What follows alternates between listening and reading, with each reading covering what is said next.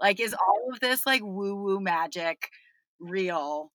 And if so, then like we're drinking it like people have been drinking ancient remedies for forever. So this is great. Or is it like all fake science and fake news? And are we like spending too much money on something that's like, you know, elitist?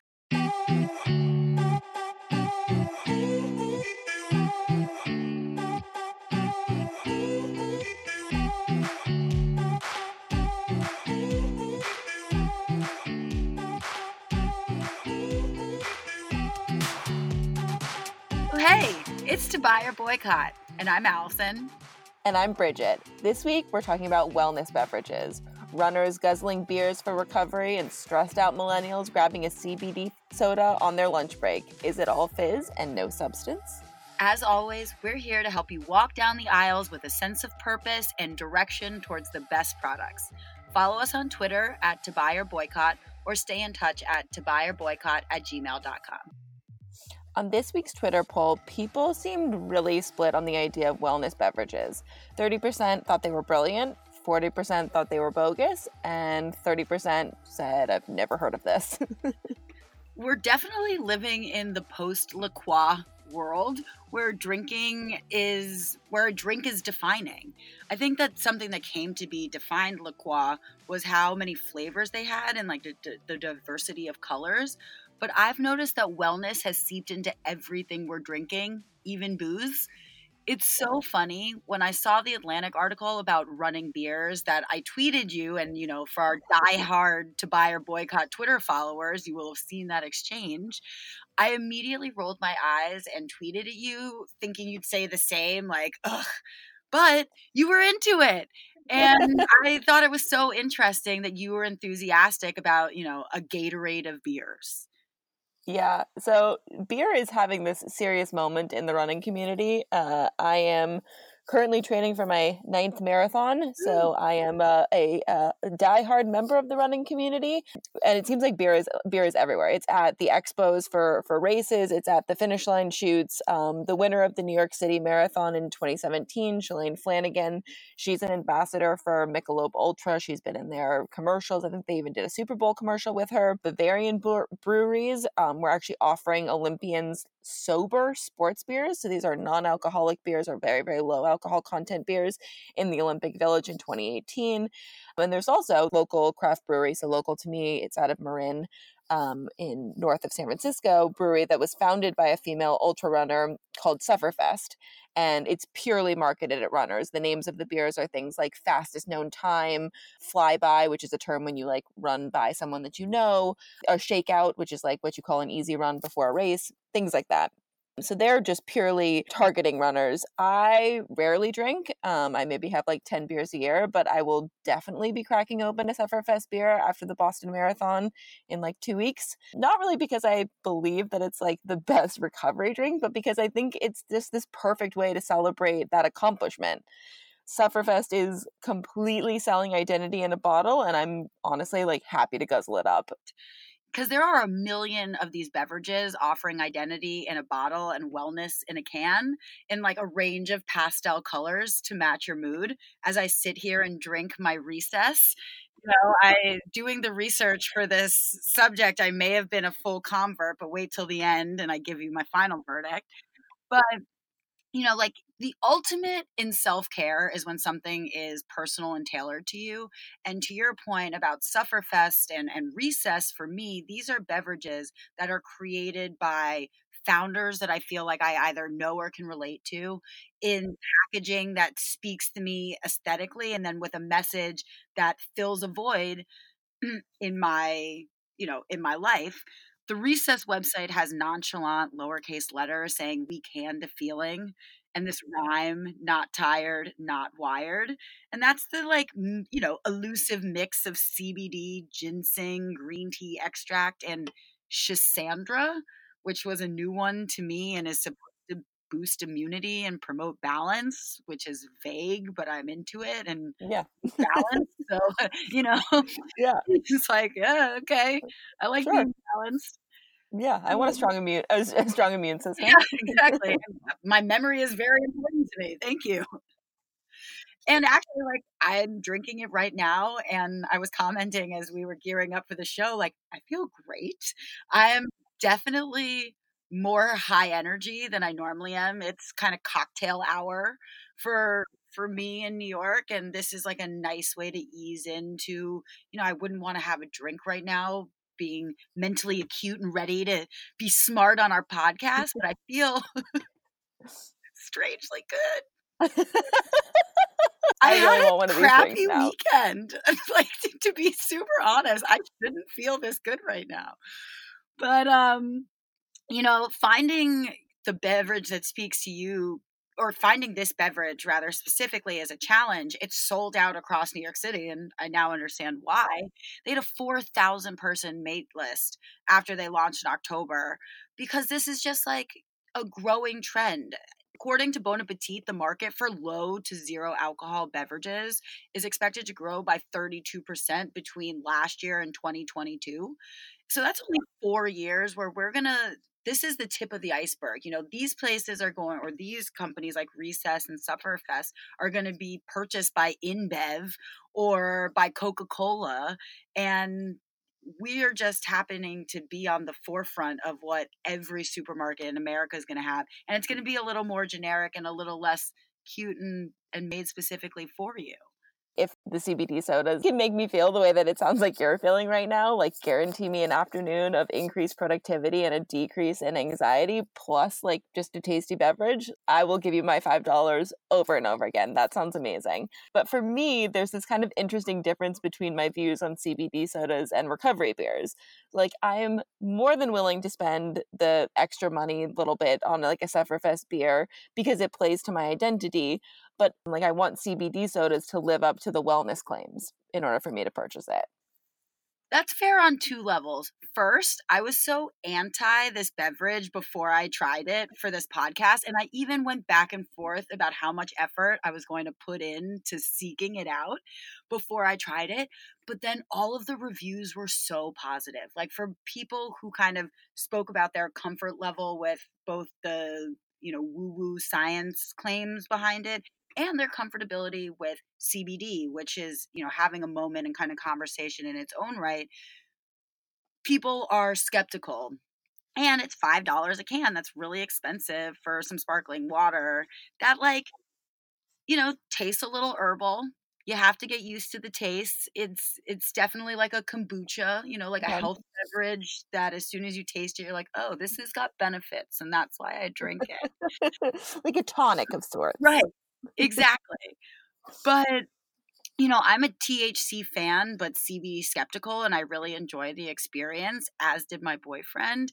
And we both reported feeling calm despite running into a friend and then running late for dinner. Again, I mentioned I didn't have a great weekend. So the fact that like I'm feeling as good, I really am giving a lot of credit to the drink. And I had one 2 days in a row. And I believe with like a lot of things like this, some level of consistency in getting these kind of vague health benefits is what gives you the desired effects. But we also bought a can for our parents because we thought that this would be an interesting test to see if people who are more kind of CBD curious but not THC friendly were going to enjoy the experience or feel like they had any effect. Is this all placebo? Do I just want to believe that there's like a drink that makes you like feel like bubbly and warm? It's like a glass of wine. I feel like I had a glass of wine, but I could go to work. I think that's such a good question. What is the science behind any of these things? I can speak a little bit to the science behind the recovery beer phenomenon. So, beer makers claim that a plant derived compound called phenols, I think I'm pronouncing that right, which is naturally found in beer, reduces inflammation and improves the immune system. I did find a study from 2011 which instructed marathon runners to drink 1.5 liters of non alcoholic beer a day. And that study found their risk, so these runners' risk of upper respiratory infection was reduced, and the activity of white blood cells, which is a good indicator of inflammation, was lowered by 20%. So those are like solid results. But there still seems to be lots of questions about whether beer is really like a better recovery drink than well-designed sports drinks. Right. It's like how much is it also placebo effect? I mean, the culture and science behind the wellness beer makes sense. I did very little reading about it, but it's like there's extra salt because those electrolytes are better for you post recovery. So, they're brewing with science in mind based on true scientific study. But phenols are adaptogens, I think. And what are adaptogens? Like, they are the cryptocurrency of wellness, according to this very funny Vox article about this whole trend of added added wellness items. So they're mysterious to most consumers, but they're a $4 trillion industry. They're everywhere. According to the New York Times, on like the trend of adaptogens last summer, they're just substances that theoretically adapt to what your body needs and help protect against various stressors. Now, if I learned one thing in grammar school, it's that you can't define a word with the word in it, but that's like the medical definition of what, as like established by scientists in 1947, of what the definition of an adaptogen is. So, like, very vague and a little sketchy. They're really just the herbal remedies like ginseng and traditional plant medicines, kind of like turmeric, things that we've gotten really used to talking about, and really just like cooking and modern health and wellness. But again, it sounds vague, and it is. Proponents question what an FDA trial can tell them that a millennia of use can't, but science is skeptical of adaptogens, and they're concerned about consumers self-dosing and medicating. Like, sure, it's fine if I drink one CBD soda a day, but some people drink 15 Diet Cokes a day. Like, what would happen to me if I started, there, because they say that there's nothing harmful in it. There's no sugar, but would I cross some threshold for CBD and Right. lose my mind? But science is also not a total boycott. There are scientists that say that some of these compounds have gone through rigorous scientific studies, kind of like ginseng for memory. My dad drank it from Chinatown in this like sludgy black liquid, and it was very mentally sharp. So at least from my personal experience, I believe in ginseng. So who am I to say that like L-theanine, the extract in green tea, and the berry that I don't remember, don't have magical properties that cultures have been using for millennia to solve different ailments and stressors to the body, which just sounds like fake news. But I'm skeptically on board. I'm weary, but I'm on Yeah, board. I think to me it's like, I mean, I for one like put adaptogens into my like morning smoothie. Like there's some root called like ashwagandha that's like in. Ashwanaga is the first. That's when you do research on this. That's the one that people say like you can actually cause miscarriages if you take too much of that. Like that Oh. has notable both positive and negative health benefits to it. Right. That's why like this is no joke. And we're just like, hey, let's put it in our beers and our sodas, man. Let's put it. I mean, this it is a little bit of the wild, wild west, right? Basically, the whole supplement vitamin market is very unregulated. But it is such a good point that you're bringing up, which is like, it's not just that they're like potentially either they work for you or they don't, and maybe we're playing around with like placebo effect, but actually like taking too much of them or taking them in the wrong dosage could actually have serious health consequences. There's going to be a wellness beverage that like parties too hard. A racer drink of racer's vodka that decides that like putting CBD and then somebody like runs off the course. What was that? There was like an energy beverage when that was like huge that, and I think it had alcohol in it that actually got taken Or off of the Loco. market. For Loco, yeah, yeah, yeah, exactly. Post La Croix, that's like pre La Croix, like, and they're all on the same spectrum and timeline of beverage consumption and like the importance of health and wellness. Because Red Bull, Monster, all of those energy drinks had a spike, and those are, could be defined as a wellness beverage in their own right because they were all about like making people more energized, and people's hearts definitely did beat faster. Um, they got revved up by it. And this is just the evolution. Like, people don't want to be revved up. People want to chill out now. People are so anxious. People feel like life is just like unmanageable, that they need stimuli to help relax after a hard workout, or help chill out like at the end of a hard day. So we're just looking for answers, outside of ourselves. But Totally. So as I was thinking about this, I mean, one thing that seems like the natural evolution of this is that we're going to start to see custom wellness beverages. So, there's lots of companies right now that offer kind of at-home lab tests. Companies like 23andMe. There's a company called Inside Tracker, which targets athletes and does blood tests, and they'll tell you, oh, to optimize your performance in the marathon, you should increase your vitamin D or your B12 or whatever. There's a company called Everlywell that looks at actually your hormone levels. They're targeting women and kind of saying like, oh, at different terms in your cycle, maybe you should increase eating this or decrease eating that to stabilize things. All very cool ideas, but you can imagine now taking a test and then a beverage company saying, perfect, we'll make you the ideal tonic to take. I find that a little bit appealing, but I can see it's like a horoscope almost. right. Because each specific ingredient has like 15 things that it does, because Moon Juice is like one of the, major brands in this movement of adaptogens and kind of ingestible wellness and health and beauty. And she looks incredible. Like, so first and foremost, you were like, whatever she's having, I'll take 6 of. Just like, I don't believe in allopathic medicine, which are people that are way out there about these kind of natural remedies and adaptogen based medicine, like what they call traditional Western medicine.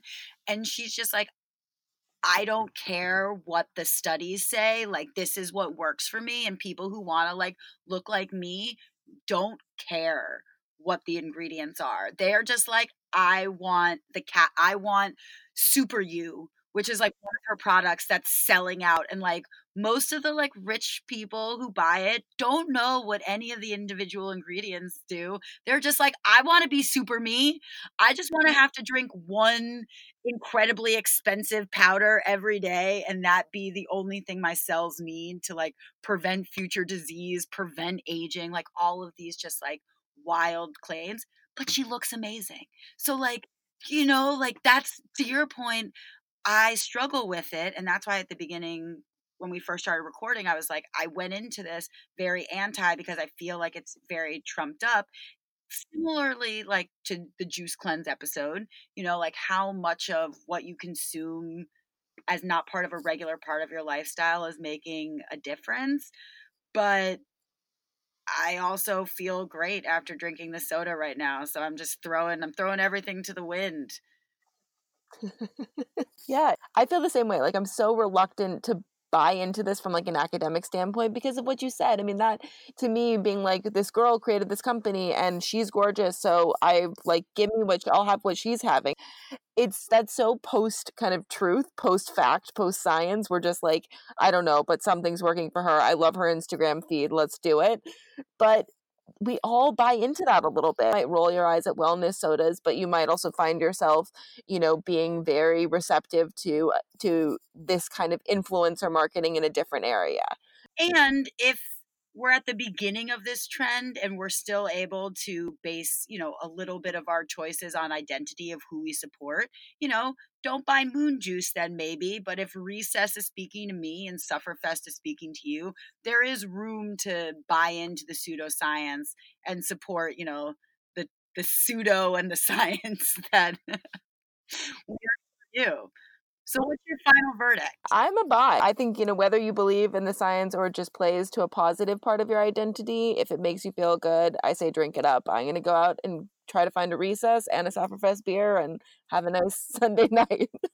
I'll ship you a Recess from New York because they're impossible to find. But I started a strong boycott thinking that it was all hype, but I am a super convert. I'm back on the buy train. Buy what makes you feel good, but always be weary of products offering you feelings or sensations and what has been added to achieve that. But right now, I think we're at the beginning of a trend, and that companies are know they're going to win by genuinely making people feel good. So I'm all in. Tune in next week for a conversation about Instagram. Is that app still on your phone? Is it the #1 app in your screen time?